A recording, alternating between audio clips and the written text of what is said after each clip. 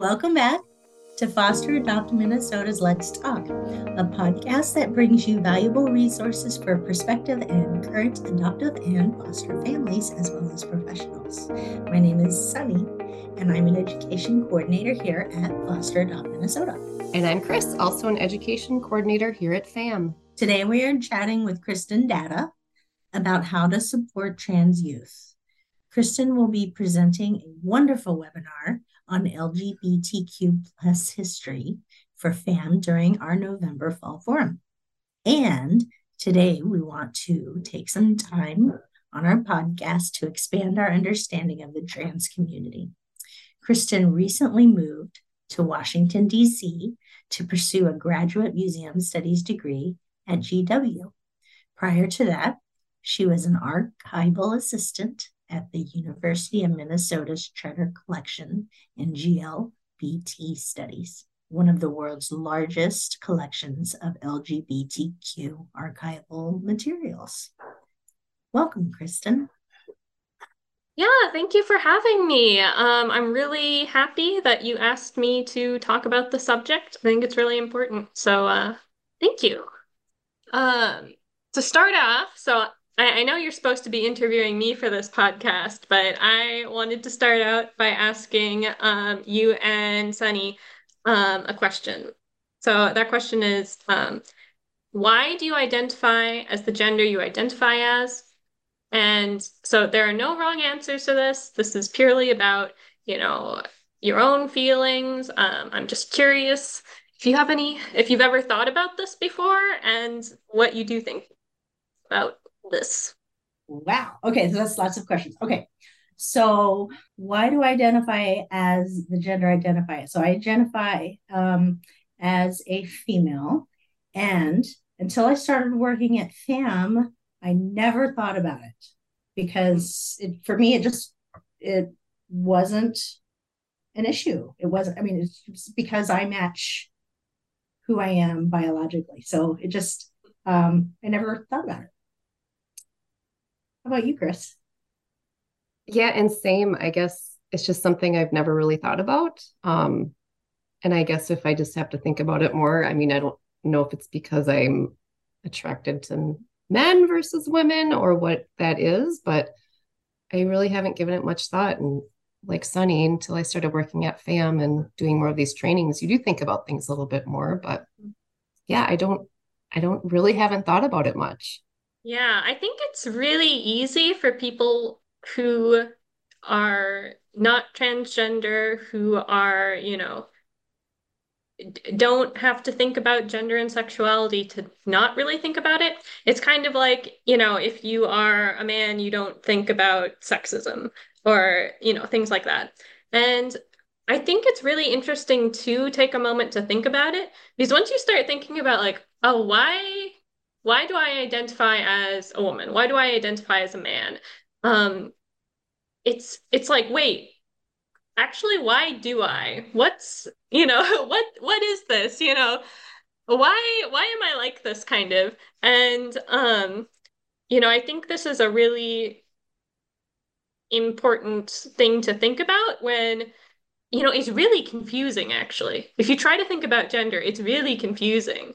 And I don't want to spoil all of, what we're going to talk about in this podcast and what I'm going to about in my talk in November.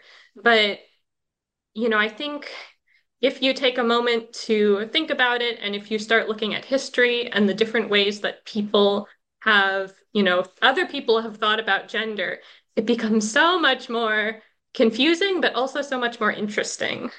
So I think, I definitely encourage everyone to take 5 minutes at some point in their life and just try and write down one or two reasons why they're the gender that they are. And again, this is like purely about your own personal thoughts. But I think once you do that, it really helps you understand more about gender and where other people may be coming from. The homework over our lifetime, Yes. up to 2 reasons.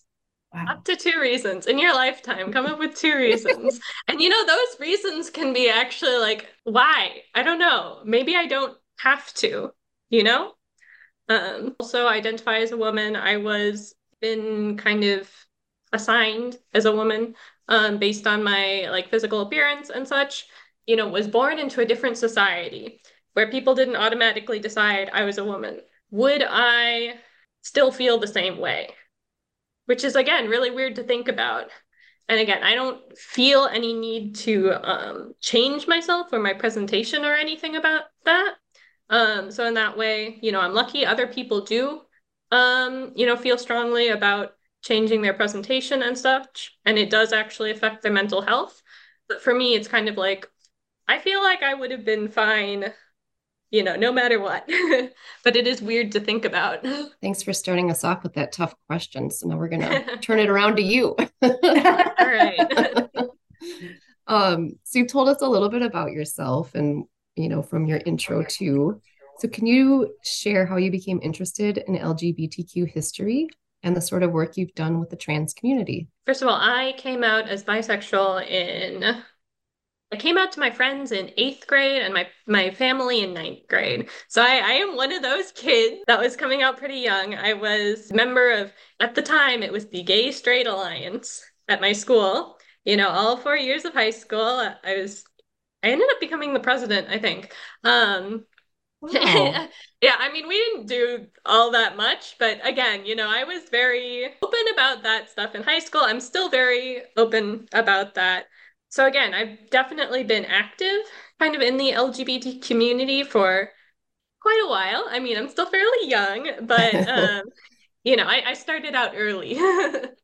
And then in 2015, so when I was in college, I started first volunteering at the Treader Collection, which is the LGBTQ history archive at the University of Minnesota. It's one of the largest ones in the world, definitely the largest in the upper Midwest. Lots of cool stuff there. And, I really loved learning about the history of our community. And so I kept, I kept coming back, and eventually I was hired in an actual paid position. And so, I've been helping there for a really long time. And kind of history is how I've been doing a lot of my activism. As for work with the trans community, I've done less specific work, trans issues. I mean, I've obviously done work with trans history as part of the Treader Collection.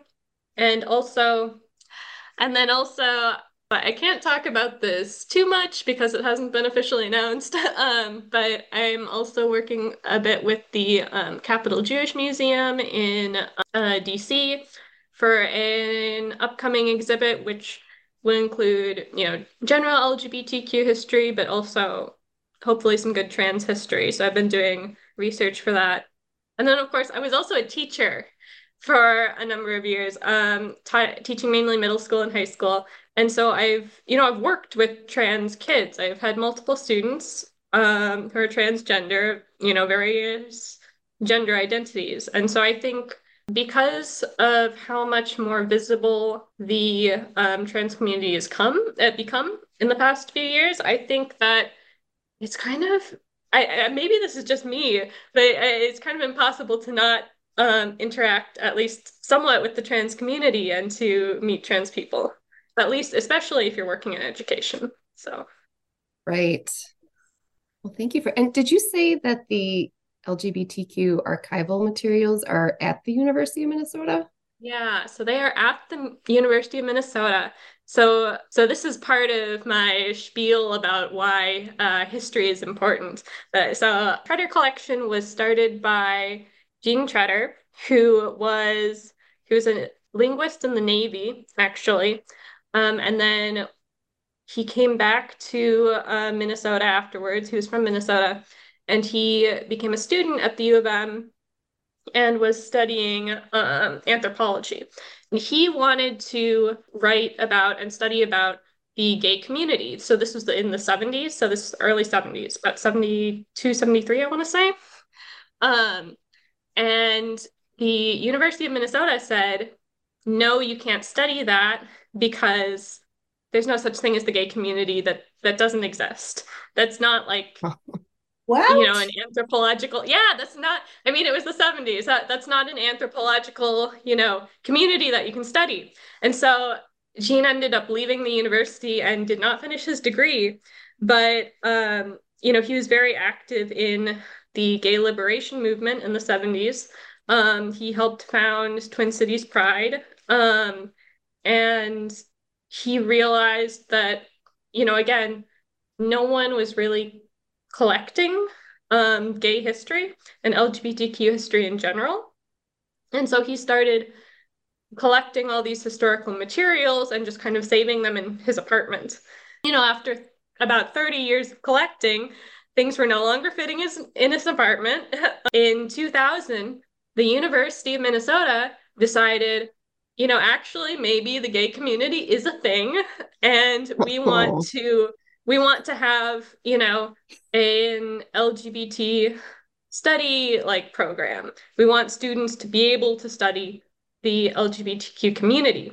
And so they ended up asking Gene if he would donate all of his materials to the university, specifically to support students who wanted to study the LGBTQ community. So I think that's a really good way of illustrating the importance of this history and these materials and how, they really help scholarship. And I mean, they help a lot more than just university students. But again, if you don't have those historical materials, it's a lot easier for the university to say, you can't study that, that doesn't exist. Right. Well, way to go, Gene. Yeah. And it's also a really good illustration of how people can change and that it's okay to change your mind. Absolutely, And when you realize something isn't right, to change, you can switch course. It's okay. Yeah, and just think of all of that documentation and history that would have been lost too. Way to go. Go Gophers. Yeah, go Gophers. I mean, Minnesota has actually been really, really cool about protecting transgender people overall, which maybe I'll talk about that later. But yeah, that kind of leads into our next question about what are common misconceptions about trans youth. So I think a good place to start with this is when we were talking earlier about, why do you identify as the gender you identify as? A lot of people have this conception that this is a new thing and that, I know this sounds, really out there, but I've heard people say this before that, the kids are just spending too much time on TikTok and that's why they think they're transgender, which is quite a lot. As we discussed before, there is this perception that kids are only doing it because it's trendy. But I think this has a lot to do with the fact that up until recently, a lot of people were not thinking about gender. And once you start, when someone asks you, why are you this gender? There will be people who think about it as I am comfortable with the gender I'm assigned. I'm good with that. But there will also be people who think about it more and decide, actually, maybe this is not what I want. Maybe I have other options. So I think, it's less that kids are being brainwashed by TikTok, and more that we're asking this question more. And so kids and youth, have more time to think about this and think about, why do we have to do it this way? Why do I have to, choose between two genders? Why do I have to, go along with the gender that other people are telling me I have to be? And another thing that I think is really important about this is that kids are figuring things out. I think we can all remember being in, high school, being in middle school, and you have no idea what's going on. And it's scary enough, isn't it? Yeah. You have no idea what's going on. And you're also figuring out yourself. You're figuring out, who you are as a person, who your friends are, where you fit in the world. And I think gender is part of that. And I mean, for me, it was more about sexuality and, where I fit in with that. But I think, for a lot of people, it's thinking about their gender. And I think we also need to give youth space to experiment. I think a lot of people, when someone comes out to them as transgender, especially if it's a young person, the first thing they want to know is why. Why are you transgender? And I think, as we talked about at the beginning of this, when someone asks you why are you the gender you are, that's a really hard question to answer. It really is. Yeah, and usually when you have to answer with, I don't know, that's just the way I feel. A lot of people don't want to accept that answer. And I think it's important that, we don't always have to ask for an answer.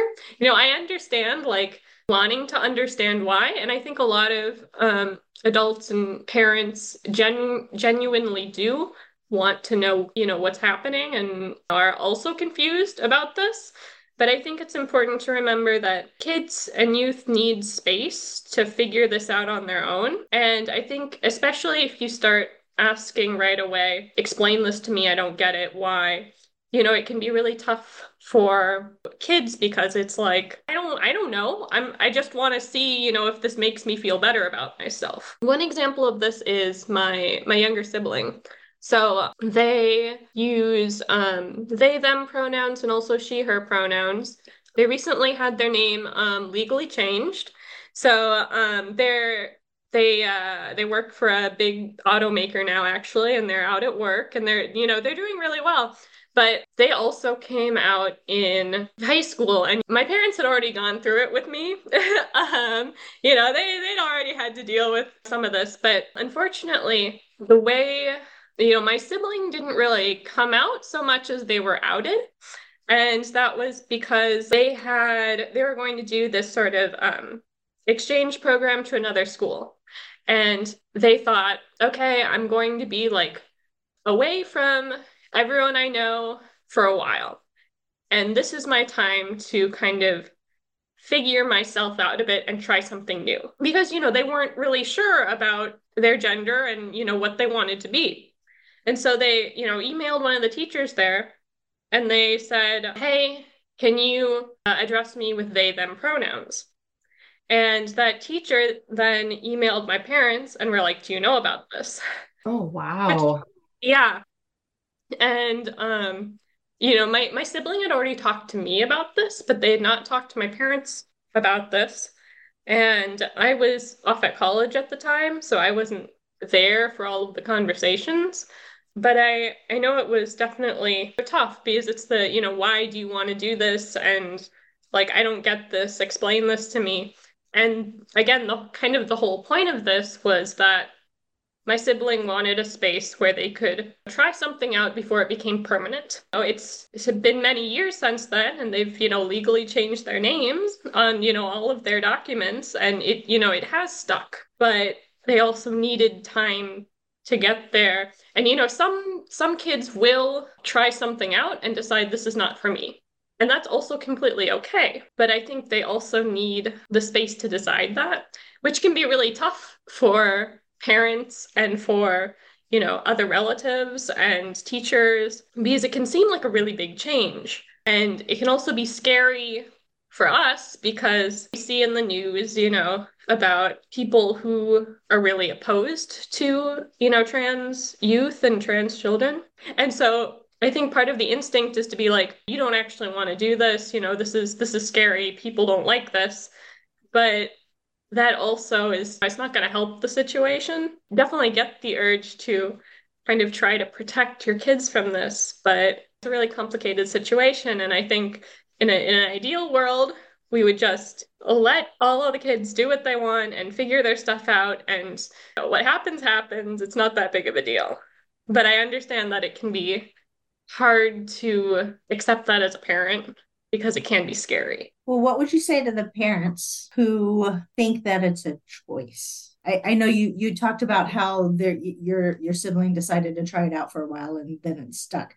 But from the trainings that we've had, and my understanding is that you are who you are. Just like we were answering at the beginning, well, I never had to think about it because this is who I am. I would almost say that from what I've heard from other trans people is that they're what they are, right? So what would you say to the parents that think it's a choice? I know this may sound a little out there, but so what if it's a choice?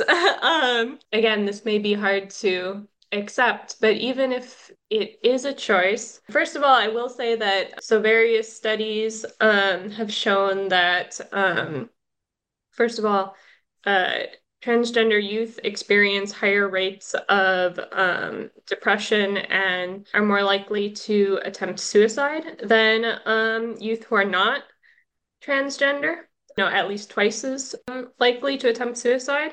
And again, studies have shown that by, letting the person express themselves as they want to be expressed, whether that's, changing their hair or changing their clothes or doing, hormone therapy, that does have a, statistical noticeable impact on rates of depression and suicidality. And so this isn't just about, I want to do what I want to do. It also has severe impacts on mental health. And so you supporting this person, even if you don't understand it, could save their life. It could have, really important impacts on their mental health. I will also say that there was a study by the National Center for Transgender Equality, which surveyed about 28,000 transgender people in the US and found, so first of all, it found that about 8% of transgender people had detransitioned at some point in their life. So like decided to, stop hormone therapy or things like that. But again, that's only 8%. And within that 8%, about 62% of those people who, changed their mind, if you will, only did so because of external pressures, such as feeling, not accepted by family or by society. And, again, things like that.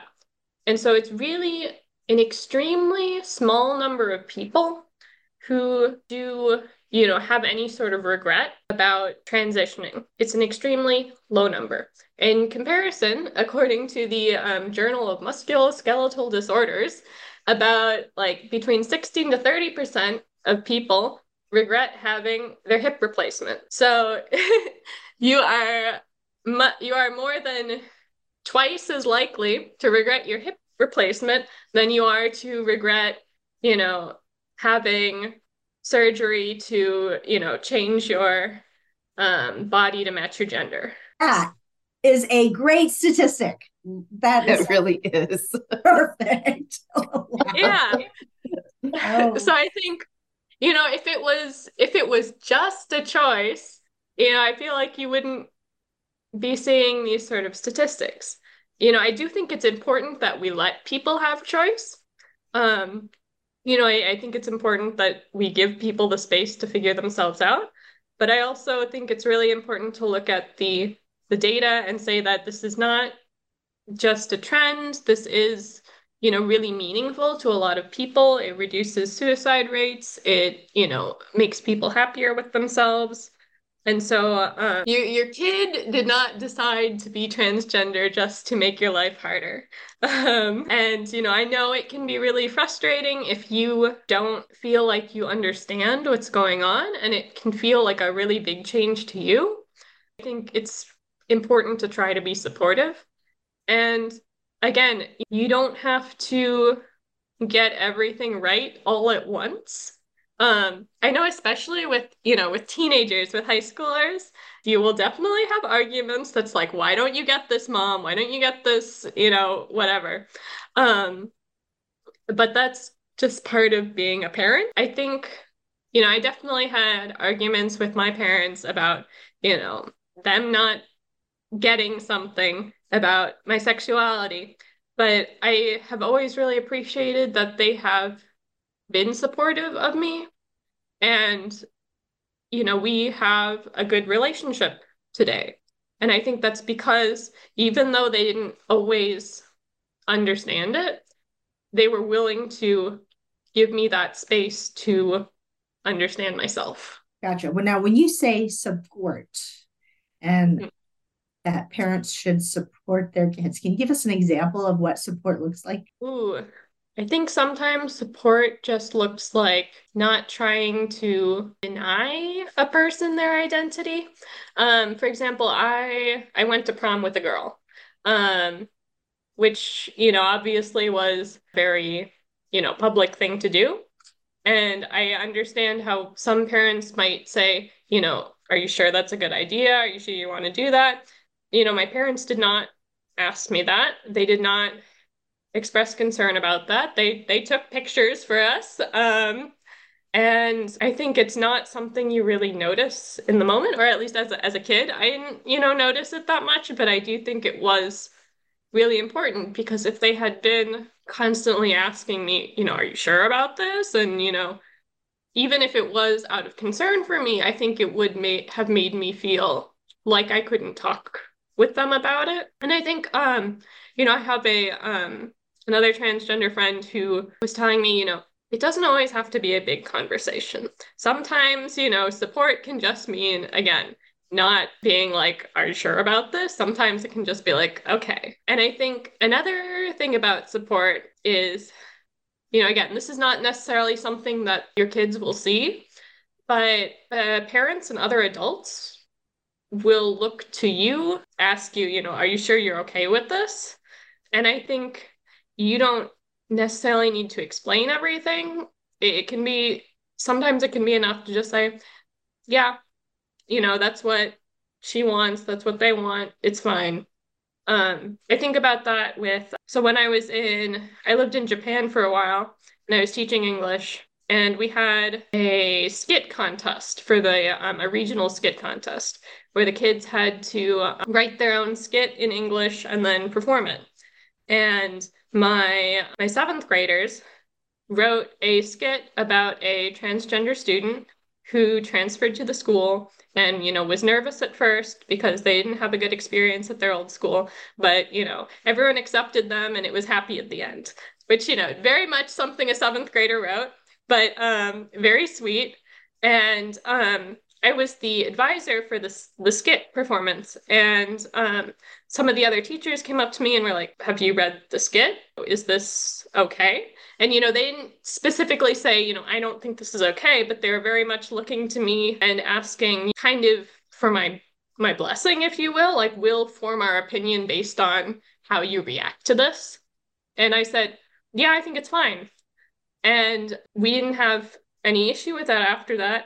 And actually, when they performed it at the regional competition, unfortunately, they didn't advance to the next level, but the judges said that they were impressed that the students were addressing a topic like this.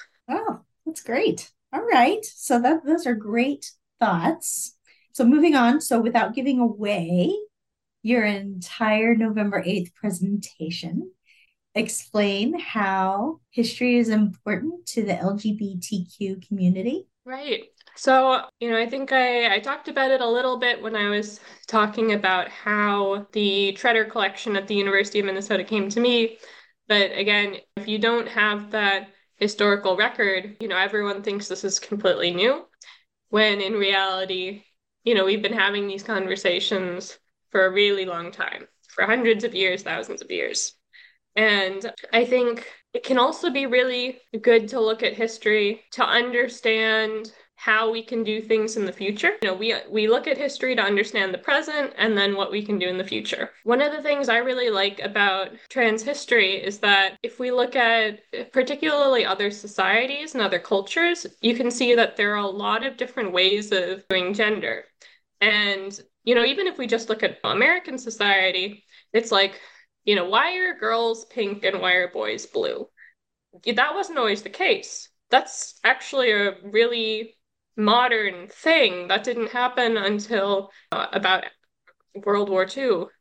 And there are historical examples of, magazines saying that, oh, pink is a good color for boys because it's closer to red, which is more, masculine and things like that. And blue is, it's closer to periwinkle, and so it's a nice calming color for girls. And so these ideas that we have about gender change constantly. And, they're also different across cultures. I think a really good example of this is Wheatlaw, who was a member of the Zuni Pueblo. And so I'm using she, her pronouns to refer to her, but she was actually a gender called Lahamana, which was neither male nor female. So traditionally in the Zuni culture, there were more than two genders. You didn't have to just be male or female.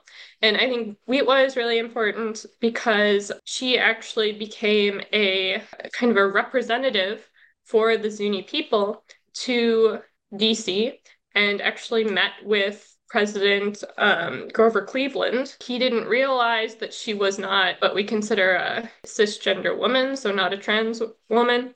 But the reason that Wheatlaw was chosen as a representative was because she understood both masculinity and femininity.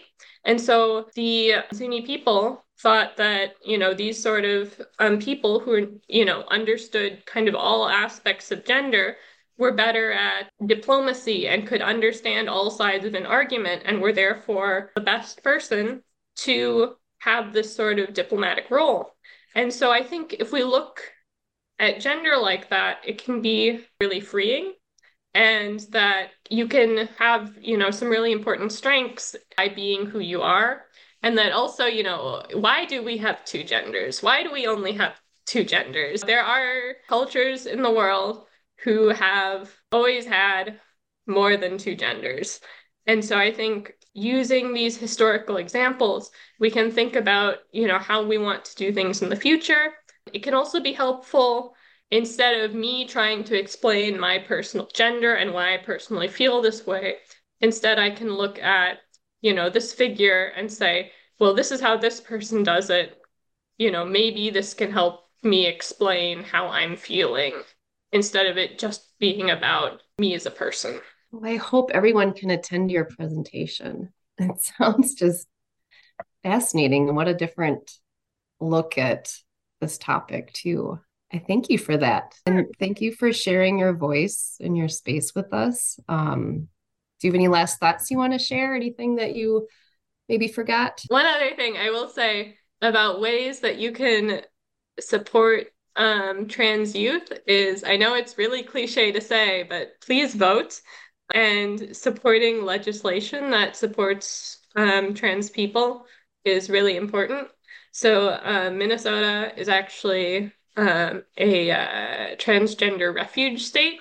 So that means that other state laws cannot affect us in Minnesota. So that means if Texas decides to ban kids from, having hormone therapy, that can't affect people in Minnesota, which is really important to let us have our freedom of choice.